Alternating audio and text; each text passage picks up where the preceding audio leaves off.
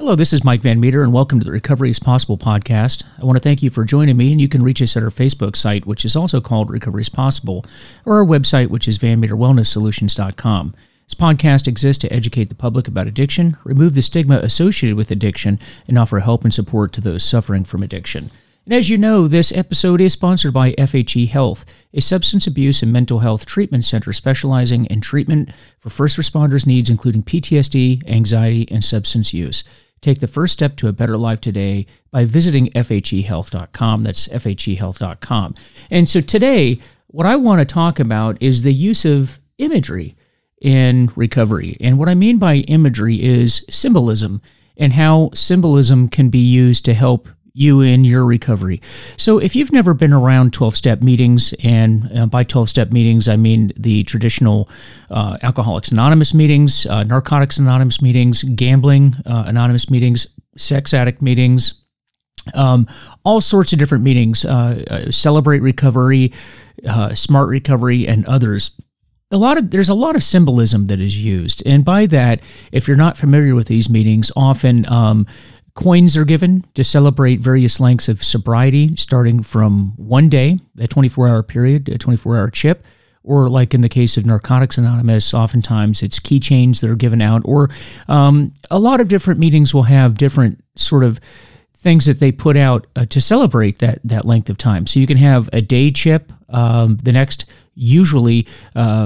next thing that's given out is a month chip, a 2-month chip, all the way up to the 1 year mark. And then after that, some meetings will go to 2 years, some meetings will go to 18 months first, and then 2 years, and then every year thereafter.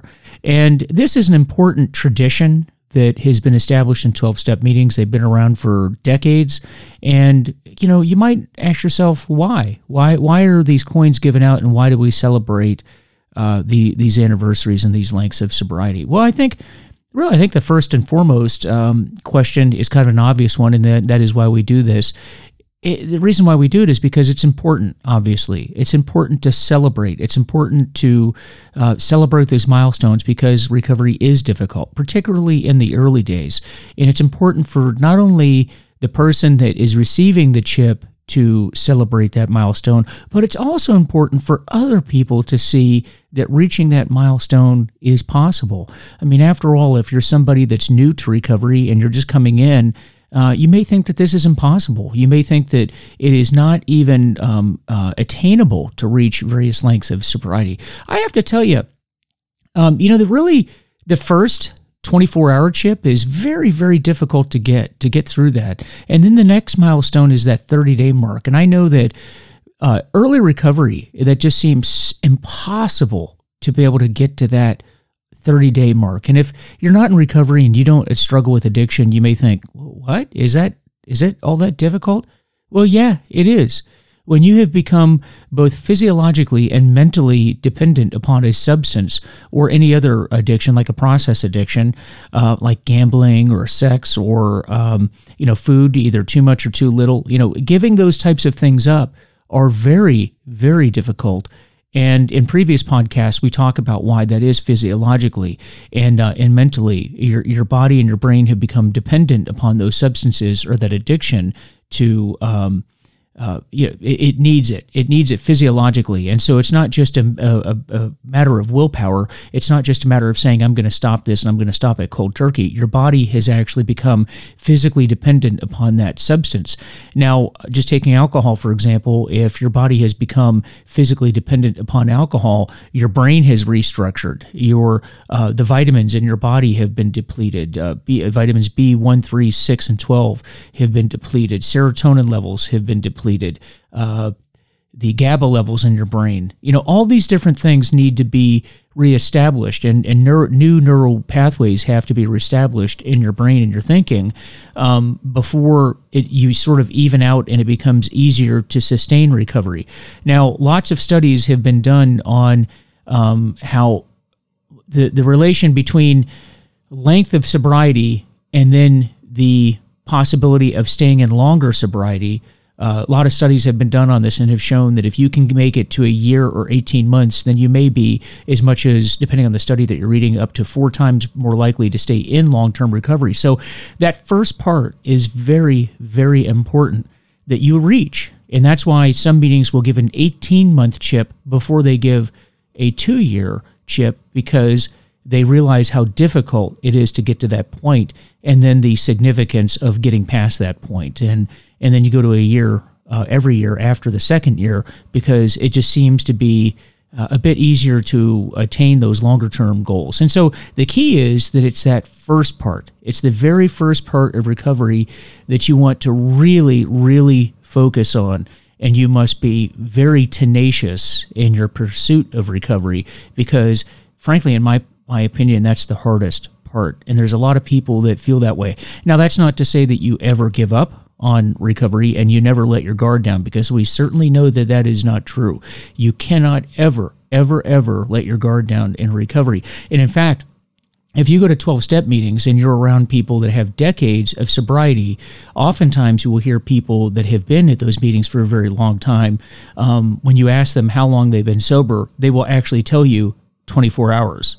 Because what they are concentrating on is that 24 hours, knowing that at the end of the day, that's really all any of us have, is that particular 24-hour period. Now, they just have, they accumulated quite a few 24 hours, but that's how they look at it. And it's that mentality that helped people like that get through and get the length of time that they had. So before I continue on here, I just want to once again remind you about our sponsor, who is FHE Health. And this episode is sponsored by FHE Health. FHE Health has been providing life-changing behavioral health services for more than 20 years. They treat substance abuse and mental health disorders in an individualized and comprehensive approach. Recognizing the specialized needs of the first responder community, they've created Shatterproof, a dedicated program for law enforcement, fire rescue, and similar communities to receive treatment among peers. They're experienced in providing privacy and working with unions for employment. FHE Health is committed to providing the best care experience for our patients, for their families, and for our communities. So learn more at fhehealth.com. So like I said, people recognize that early sobriety is extremely difficult to attain. And so I just wanted to share with you a few of the things that I learned and just some suggestions. And you guys know that when I talk about these things, they are just suggestions. There's no right or wrong way. I can only just share the things that work for me, and maybe they can work for you. So as a lot of you know, I have a military background and a police background, and I'm also retired from the FBI. And in all three of those professions, symbolism, the use of symbols and ceremonies were big. That's huge in the military and in police departments. Police departments are famous for giving out patches, giving out coins, giving out pins, giving out tie tacks, all of those types of things. And they represent not only departments, but units, achievements. And the military is the same way. The military is probably even more so than police departments because that's where it all originated. And of course, many people that go into police work are also from the military, so those traditions carry on. And that being my background, I recognized early on mentally that that's how I was wired. I liked symbolism. I liked celebrating. I liked recognizing various lengths of sobriety. You know, it's something that I could see. It was something tangible. And just in my mind, it's always served as a reminder. And just so you guys know, I'll just kind of share this with you, that I have a box. I have a really nice box that my wife got me, and it has the AA symbol on top. And I put the current year coin that I have, and my sobriety date is there. It's on a like a brass placard, and you can see it. And it's one of those coins. And it's not just the coin that you get at meetings, you know, the ones that they hand out, sort of those mass-produced coins. This is something that I went online and I bought. It's, you know, each year has different colors, decorations. Maybe there's colors or symbols that are on the coin that represent something unique to that particular year. Like, for example, the year that I retired, that year, however many years I had sober at that point, it was a bigger coin than the others that I have, and it's also in red, white, and blue, because I had worked for the government, the FBI, the police, and the military. I had served the nation, so I thought that the red, white, and blue was significant, so I wanted that on the coin. And then also, that coin's a little bit bigger, which also symbolized the fact that was kind of a pivotal year in my life. I went from my working years, per se, my career working years, to the next phase of my life. And so that being sort of a hump or, transition point in my life, I thought that being a little bit bigger than the other coins would be able to show that symbolically, that that's where the change occurred. So whatever year I have, I put that coin in the box, and all of the other coins surround it. And so in my room, I can see that when I go to bed. I can see that when I get up. Anytime I'm in my bedroom, I can see those coins. And that represents just like the totality of my recovery experience so far. Another thing that I have in my room was I met a guy at an AA club who happened to be pretty handy with woodwork. And he actually handmade a clock for me, a clock that goes up on the wall. And it's really cool looking.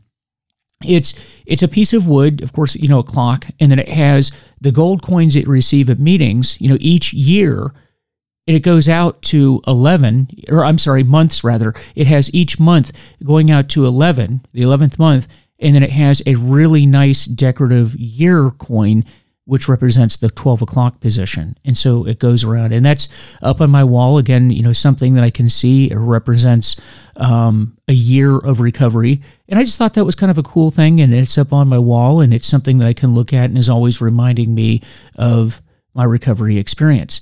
Now, early on, I was talking about how, each day you get or your first day of recovery, when you decide that you want sobriety, you get this silver chip, which is the 24-hour chip or the one-day chip. And either you get a day, or that's where you declare, hey, look, I really want to get sober. I'm going to give this thing a shot. So what happened with me was I kept relapsing in the beginning, and I might go a day or two and then relapse, and then have a day, then relapse. And, I was really, really struggling. And what I did was I had a separate calendar, a calendar, desk calendar. I could put that on the counter, and I would put for each day that I got, because I was trying to get to a month. The month seemed so elusive to me. It just seemed like I couldn't get there. And so I used a silver coin, and I put it on each day on the calendar. And then if I relapsed, then I would take all those coins and then remove them and start over. And so me, psychologically, I could see it. And every time I took all those coins and had to take them off of the calendar, it was like, oh my gosh, here we go again. I got to start over. And then on the other side of the coin, if I got to the point where I got a week, 2 weeks, and then maybe 3 weeks, then I could see that, and I would be very, very proud of the fact that those coins represented each day, and I could visually see getting closer to the end of the month until I finally got that 1 month chip, and I was so happy when that happened. And folks, I got to tell you, this is just my personal experience in recovery. I thought that first month chip was harder than the 1 year chip, and certainly harder than the 8th and 9th year chip. There was just something about it. And, again, we talked about the physiology of it. There was a lot of factors that went into that being very difficult, but that really helped me. Just visualizing either, hey, I didn't get very far, taking it off, and that motivated me to want to get more chips on the calendar. And then, of course, as I kept getting more and more chips on the calendar, then it motivated me to continue on to the end. And it helped me. And I remember collecting all of these chips. And my wife and I had gone online and we bought a bag of chips. So I provided my own chips to do this. But I remember after I got a couple of years, I decided I didn't need those one-day chips anymore. And I decided to go ahead and donate them to one of the local meetings here. And I remember somebody at the meeting saying, hey, look, you didn't have to buy all these chips. We have money to buy them. You could have done them. I said, I didn't buy those for you. I bought them for me. And that's how many 24-hour chips I had to go through before I could get a month. And I remember the guy looking at me and he just said, well, that showed a hell of a lot of commitment for you to get there. And it certainly did do that. It took a lot of commitment to get to that first month. And then each year after that, every year after that just seemed to get easier and easier. And so for those of you that are struggling right now, if you're listening to my voice and you are struggling in recovery, you can do it. If I can do it, you can do it. And it does get easier. Never, ever, ever let your guard down. That's for sure. I've lost track of how many people out there have had many, many years, particularly during this period of COVID in this last year and a half, I guess, is where we are right now. It really has been a devastating time for recovery. And that's because people aren't going to meetings anymore, or not near as many. Let's put it that way. People's recovery has gone by the wayside. And people have become very, very depressed, and they've decided to go out and drink. And that just demonstrates what I've said all along, and that is that if you've gotten to the point to where I was, or if you've gotten to the point to where you're in a detox facility, an emergency room, or a 28-day facility, or an intensive outpatient program, you have no business drinking or drugging at all. There's no harm reduction. There's no reducing it. You've shown that you cannot safely drink. At least that's where I was. And you can't do that. And unfortunately, many people over the last year and a half during COVID got to the point where they decided, you know what, I can take that first drink and it'll be no harm, no foul.